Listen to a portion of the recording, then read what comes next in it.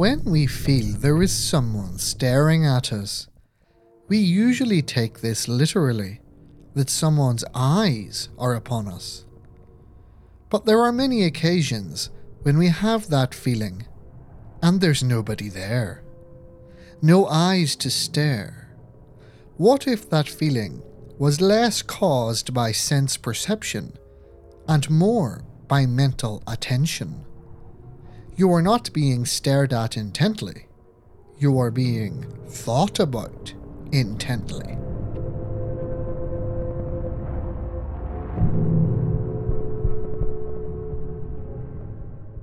Dear Amelia, how is New York?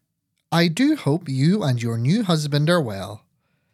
I suppose I should now address you as Mrs. Butterworth from now on. I know it's been a while since I wrote to you last. I do apologise, but my mind has been rather occupied with a peculiar matter. You do understand, of course, that I recently moved into barmy Uncle Tom's home in West Yorkshire. We visited there a few times when we were children, remember? I've enclosed a likeness of the mouldy old mansion to jog your memory. The old fox decided to leave the place to me for reasons unknown. I didn't think we were particularly close. I didn't even get the impression he was overly fond of me. Perhaps he just did it to be controversial, leaving his own offspring bereft of their inheritance. That sort of stunt would suit him. At first I was reluctant to move.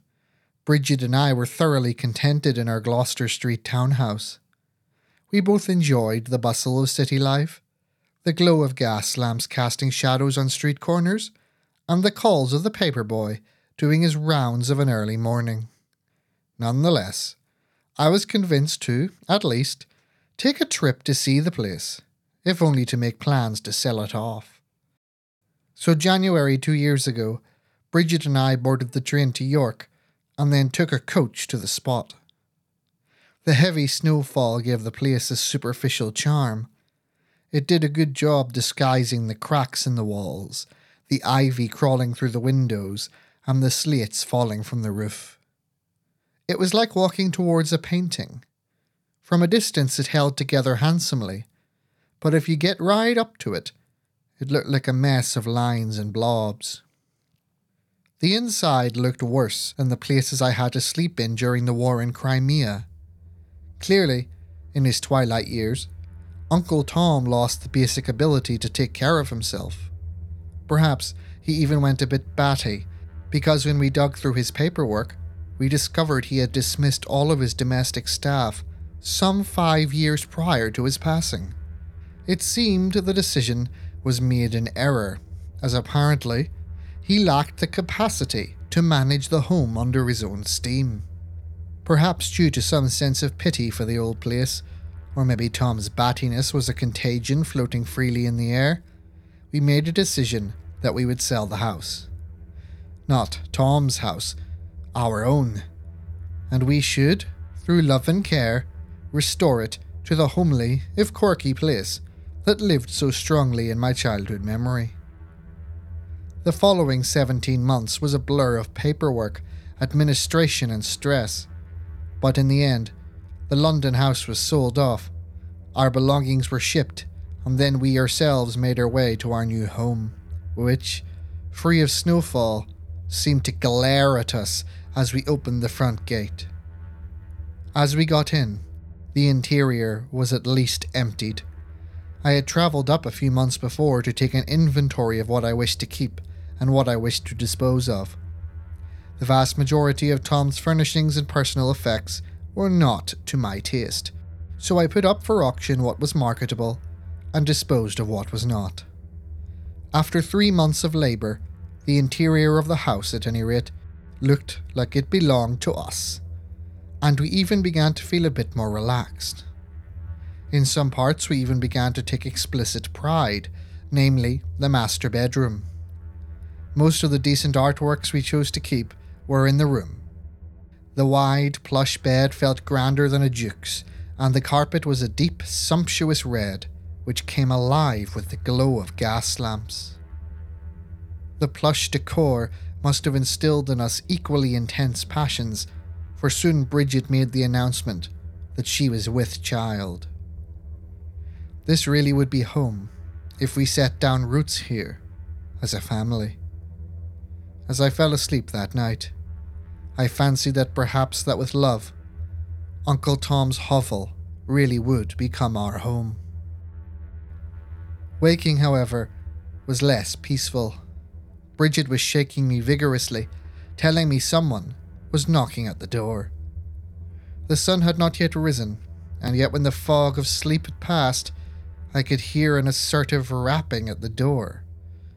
Justifiably grumbling, I went down in my nightclothes with a candle, with the full intent of verbally bludgeoning the joker who decided to disturb us at such an inappropriate hour.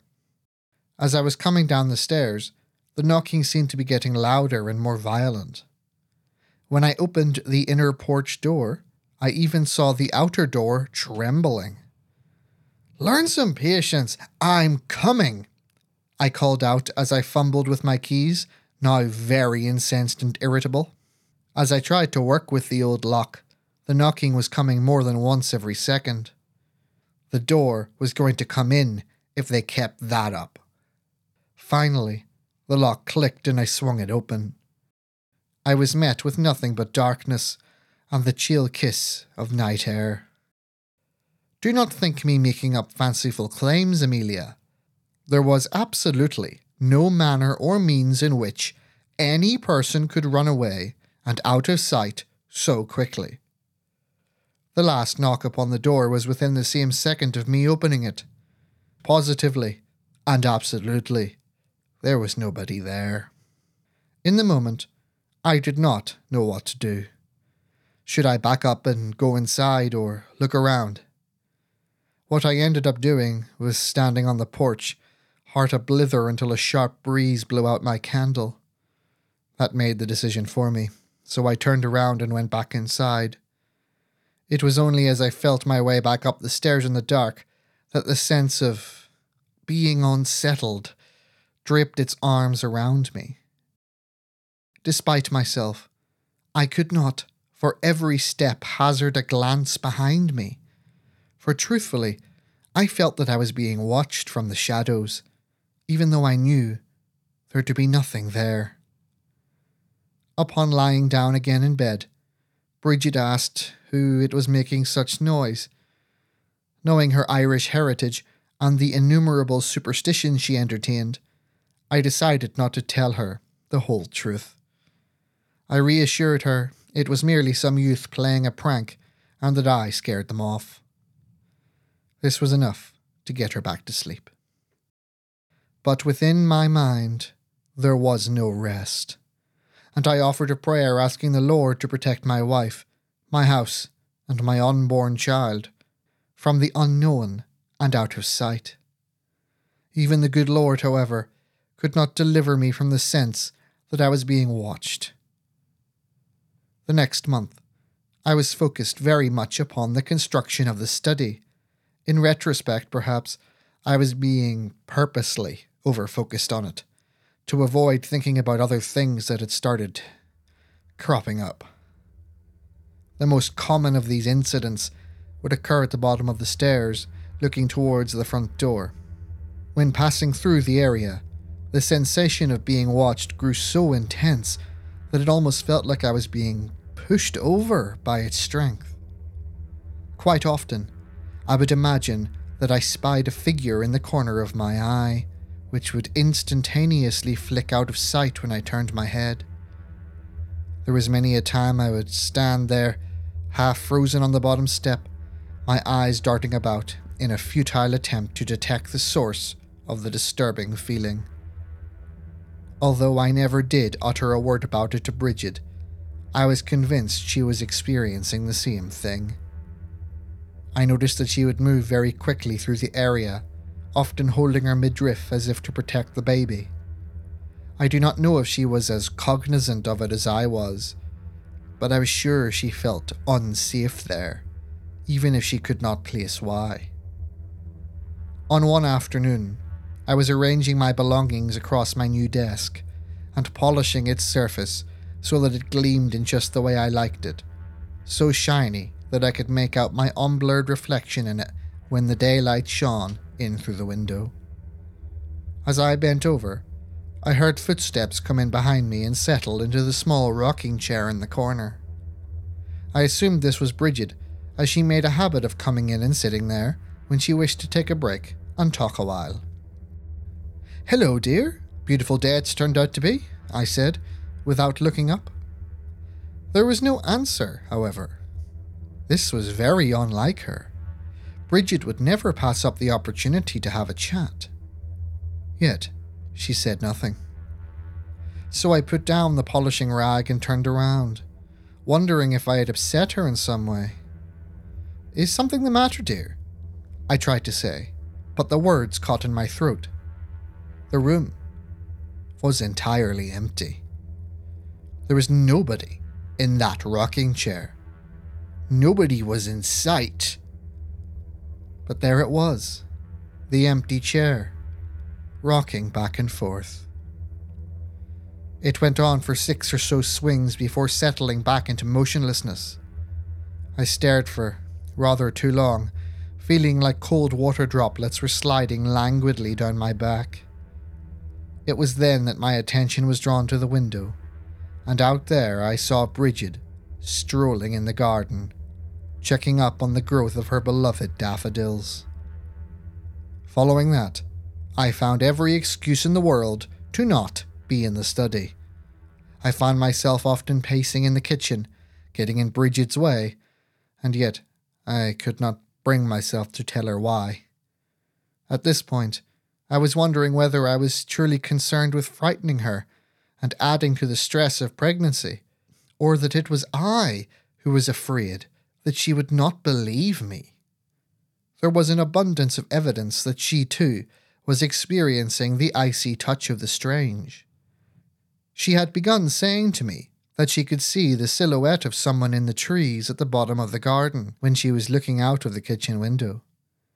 Every time, I would lift the fire poker to menace any intruders and rummage about in the foliage, only to find absolutely nothing. She would also casually bring up how she heard me in such and such a place, walking or moving things, only for me to inform her that I was in an entirely different place at the time. She would often dismiss this as either her or I being silly, but one could see for a moment a concerned look pass over her face, and sometimes a shiver throughout her body. But one thing united all of the small, strange incidents. They came with that haunting feeling that I was being forever, eternally watched. One evening, the presence, who I had started to call Eyes, was particularly notable. I was in the bath and I was enjoying a song while I washed, but for some reason, I just could not get myself into the tune because I was forever distracted by seemingly nothing at all. The feeling came from the other side of the room, beside the mirror and wash hand basin. I felt eyes there, denser than the water I was bathing in. It was almost like a cold heat was coming from the air, roasting me with icicles. I dug deep inside for the courage to ignore what was patently not there, but I simply couldn't. Eyes stared, and I couldn't stop myself, fearfully staring back, terrified of even blinking in the event that when I opened my eyes, some devil would appear there, mere inches from my face. Eventually, I couldn't even summon the wind from my lungs to utter a desperate prayer for protection. Eyes saw everything, right into my chest. My already tense bath was suddenly interrupted by a scream. It was Bridget. The animal inside me suddenly took over. I must protect my wife and unborn child. So I leapt from the tub and battered down the hallway with all my might. I tried to stop at the top of the staircase, but my feet were wet. So I slipped, landed hard, and skidded along the upstairs landing floor. "Help!" Bridget screamed again, her voice tremulous with obvious terror. So I get up, ignoring the pain in my right leg, and limped down the stairs, stopping only to grab the fire poker.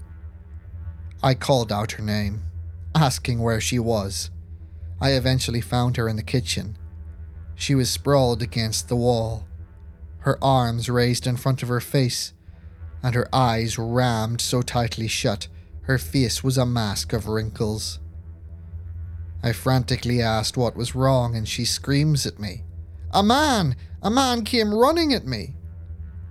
I looked to where she was pointing. It was the other side of the kitchen, which had a door out into the garden. It was bolted shut. I turned around and went over to comfort her. I told her there was nobody there, it was all right, she could open her eyes. With coaxing, she came around and commented on the peculiar fact I was both naked and soaking wet. I begged her pardon as I grabbed a towel and wrapped it around my shame. It seemed that she was baking when she had been frightened, as a liberal amount of flour was strewn across the floor. I was about to insist that she clean it up, when I noticed something that made my heart palpitate alarmingly. Imprinted in the floor were 3 impressions of bulky boots. Beyond the pile were lighter dustings of flour brought with the boots as they moved. The prints vanish entirely at about 3 paces from where I found Bridget. I was shaking so much that the towel fell off my waist and I made no attempt to retrieve it. This made no sense. There was no other tracks anywhere, and no door was left unlocked. For a moment, I thought that I were about to faint like a mere woman, when the sense of being watched returned and drilled hard into the back of my head. With a lurch, I dragged myself around and was utterly relieved to find it was Bridget, standing just behind me. "There's a puka in our house," she whispered somberly. Later that night, my wife and I were sat in our beloved master bedroom. I on the side chair, and she was reclined upon the mattress. I do confess that harsh words were exchanged, for within us both was a great fear, not just for ourselves or for each other, but for our child. It was vulnerable in the womb to many things in our mundane existence. Never mind any threats from the world of spirits and demons. So distracted were we that news of the death of Prince Albert had not even entered our conversation. "There is no such thing as a pookie," I insisted to her, saying that indulging in such superstitions would do her no good, save for frightening her even further. She duly corrected me that it was called a puka. Between my protests and frustrated grunting, she explained to me that a puka was some sort of supernatural creature that the Irish spoke of, that would utterly terrify, trick, and manipulate its chosen victims. She was at pains to highlight her concern that it was after the life of our baby. After a point, the argument became a gloomy silence. I felt as if something inside me was draining out through my toes. All I could do was glare at the bed beside my wife. I felt that eyes was lying there, staring at me. I imagined it grinning wickedly as it savoured eroding away at the edges of my marriage, sapping our love, our comfort, our very sense that we have a home where we can enjoy safety. In my mind's eye, I could feel it gurgling with an obscene joy as it left me no emotion other than fear of it. I would be entirely consumed, other than my twisted relationship with the ever-staring, never-seen eyes. This wasn't the first time I saw it, my wife volunteered suddenly, snapping me out of my reverie. "Pardon me, dear?" I asked, truly not wanting to know what she was going to tell me. I'll never forget the exact words she delivered on that night. "I have seen it thrice before. once behind the grand piano whilst you played, a great hulking shadow. Next, standing looking out the window of your study while I was in the garden. Thirdly, while you were sleeping. It was stood beside you at our bedside. I could not make out the wardrobe through its figure, but I knew it was staring at my belly. At this time, I was forced to admit to her all that I had experienced. We were both agreed that our new home had become a prison. We were the playthings of something we did not understand, although Bridget went about the place laying out charms and saying strange prayers. I protested at first about her introducing such nonsense into our home, but I noticed that it kept her mind under control, so I let it pass. As the pregnancy progressed, the activity of eyes only increased. There was not a single moment, sleeping nor waking, where I felt like I was truly alone. Around nearly every corner, in every crevice, I thought that I saw a flickering shape of a man. A shadow which did not sit on any surface. A shadow with its own shape. The feeling of being watched was now often accompanied by the presence of an uncanny cold, which felt somehow more solid than real cold. You could touch where it started, and then where it ended. I started to envision the pillar of chill as I's body. It wasn't even worth thinking about just how close to me that cold could get. Unsurprisingly, the pressure became too much for Bridget, and for the sake of the baby, she left for her parents' house in London. I didn't protest. I didn't try and stop her. It was the right thing to do. And I knew what I had to do in turn. Defend our home from this invader. I did not know what I was going to do, but I was not going to be driven out of my home by anyone or anything. At least, that's what I professed to Bridget. If it were feasible, I would have sold the house off and moved there and then, but so much of our finances were tied up in it that it wouldn't be possible for many years to come. Then came the first night I had spent in the house without my wife. I sat at the bottom of our bed, my mind going to places I cannot commit to writing, for the things that I saw were the work of the devil himself. I resorted to praying over and over again at the end of my bed. I prayed the Lord would hear my desperate plea to cleanse my home of that which human hands could not touch. Then the gas lamps went out. My mind quickly turned to more practical affairs, turning the lights back on as soon as possible. The only thing worse than the staring of eyes was the staring of eyes when you yourself could not see. I went and fiddled with the gas valve. Nothing happened. I'd have to call upon a technician for such a thing. Thankfully, the curtains were open, and there was a decent amount of moonlight, so I was not yet dead blind.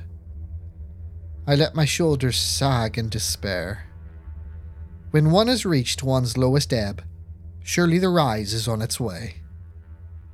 I resigned myself that the only viable option now was to attempt to sleep and simply accept the sorry state of things until the return of daylight. As I began to undress, however, the silence was exploded with the crash of something out in the hallway. Thoroughly alarmed, I darted to the door to check on the damage. I quickly realized that the window at the far end of the upstairs landing had swung open. The bang was the frame striking against the walls. I felt a sense of relief. I must have simply forgotten to fasten the latch properly. I was about to close it when I felt something through the floorboards. The unmistakable heavy compression of a footstep. I froze dead still. But a moment later, the second footstep, sounding like a great heavy boot, touched down behind me. I did not dare turn around. Tentatively, I took a step forward. A moment later, 2 heavy footfalls followed behind me. Then I took 2 steps, as did they. The boots were making sure to stay less than 1 pace behind me. I tried to breathe.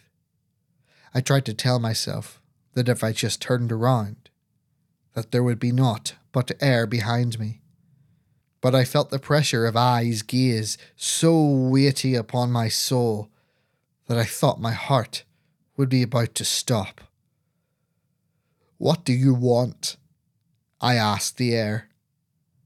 I did not get an answer, but I felt something like solid cold wrap long, thin fingers around my waist. That was enough to crack my nerve, and I ran with absolutely no regard for where I was going. I simply ran. For every step I took, it was matched by the thundering of I's boots from behind, keeping pace with me, right up until I impacted the windowsill of the open window I'd originally come out to inspect. I looked down. A drop of more than 20 feet. The footsteps behind me had slowed. They were taking their time now. Stomp, stomp, stomp ever closer. It knew I had a choice. Turn around and face it, or throw myself out the window. I felt like it was thoroughly enjoying my quandary, as the footsteps stopped mere inches behind me. The fear became so intense that it almost broke. I was a cornered animal. I banged my fist against the windowsill. "God help me!" I burst out, and wrenched myself around to face my stalker. I was greeted by nothing but the empty, chilled air. Bracing myself and begging God to give me strength, I shut the window and strode through the freezing pillar of air, disregarding the diabolical horror I's unnatural shadow body injected into me, and I returned to bed. Since then, many other occurrences have plagued me, but so far I have survived. But with the baby due to be born so soon, I'm pressed with the need to remedy this pestilence. So far I've tried to bring pastors and superstitious wise women to the house to help me cleanse it. God forgive me, I even asked a Catholic priest. All to no avail. So still, I am in need of aid. It might sound strange to hear this, but your new husband's family have a peculiar reputation. People say that the Butterworths know of such strange things, and perhaps even the solution to them. Perhaps, Amelia, you would be so kind as to forward this missive on to him, and maybe, God willing, some light can once again shine through the halls of this house. Until then, I shall defend my castle however I can. I shall sleep in my bed and eat from my table, regardless of any eyes upon me. Awaiting your swift reply, your brother, Oliver.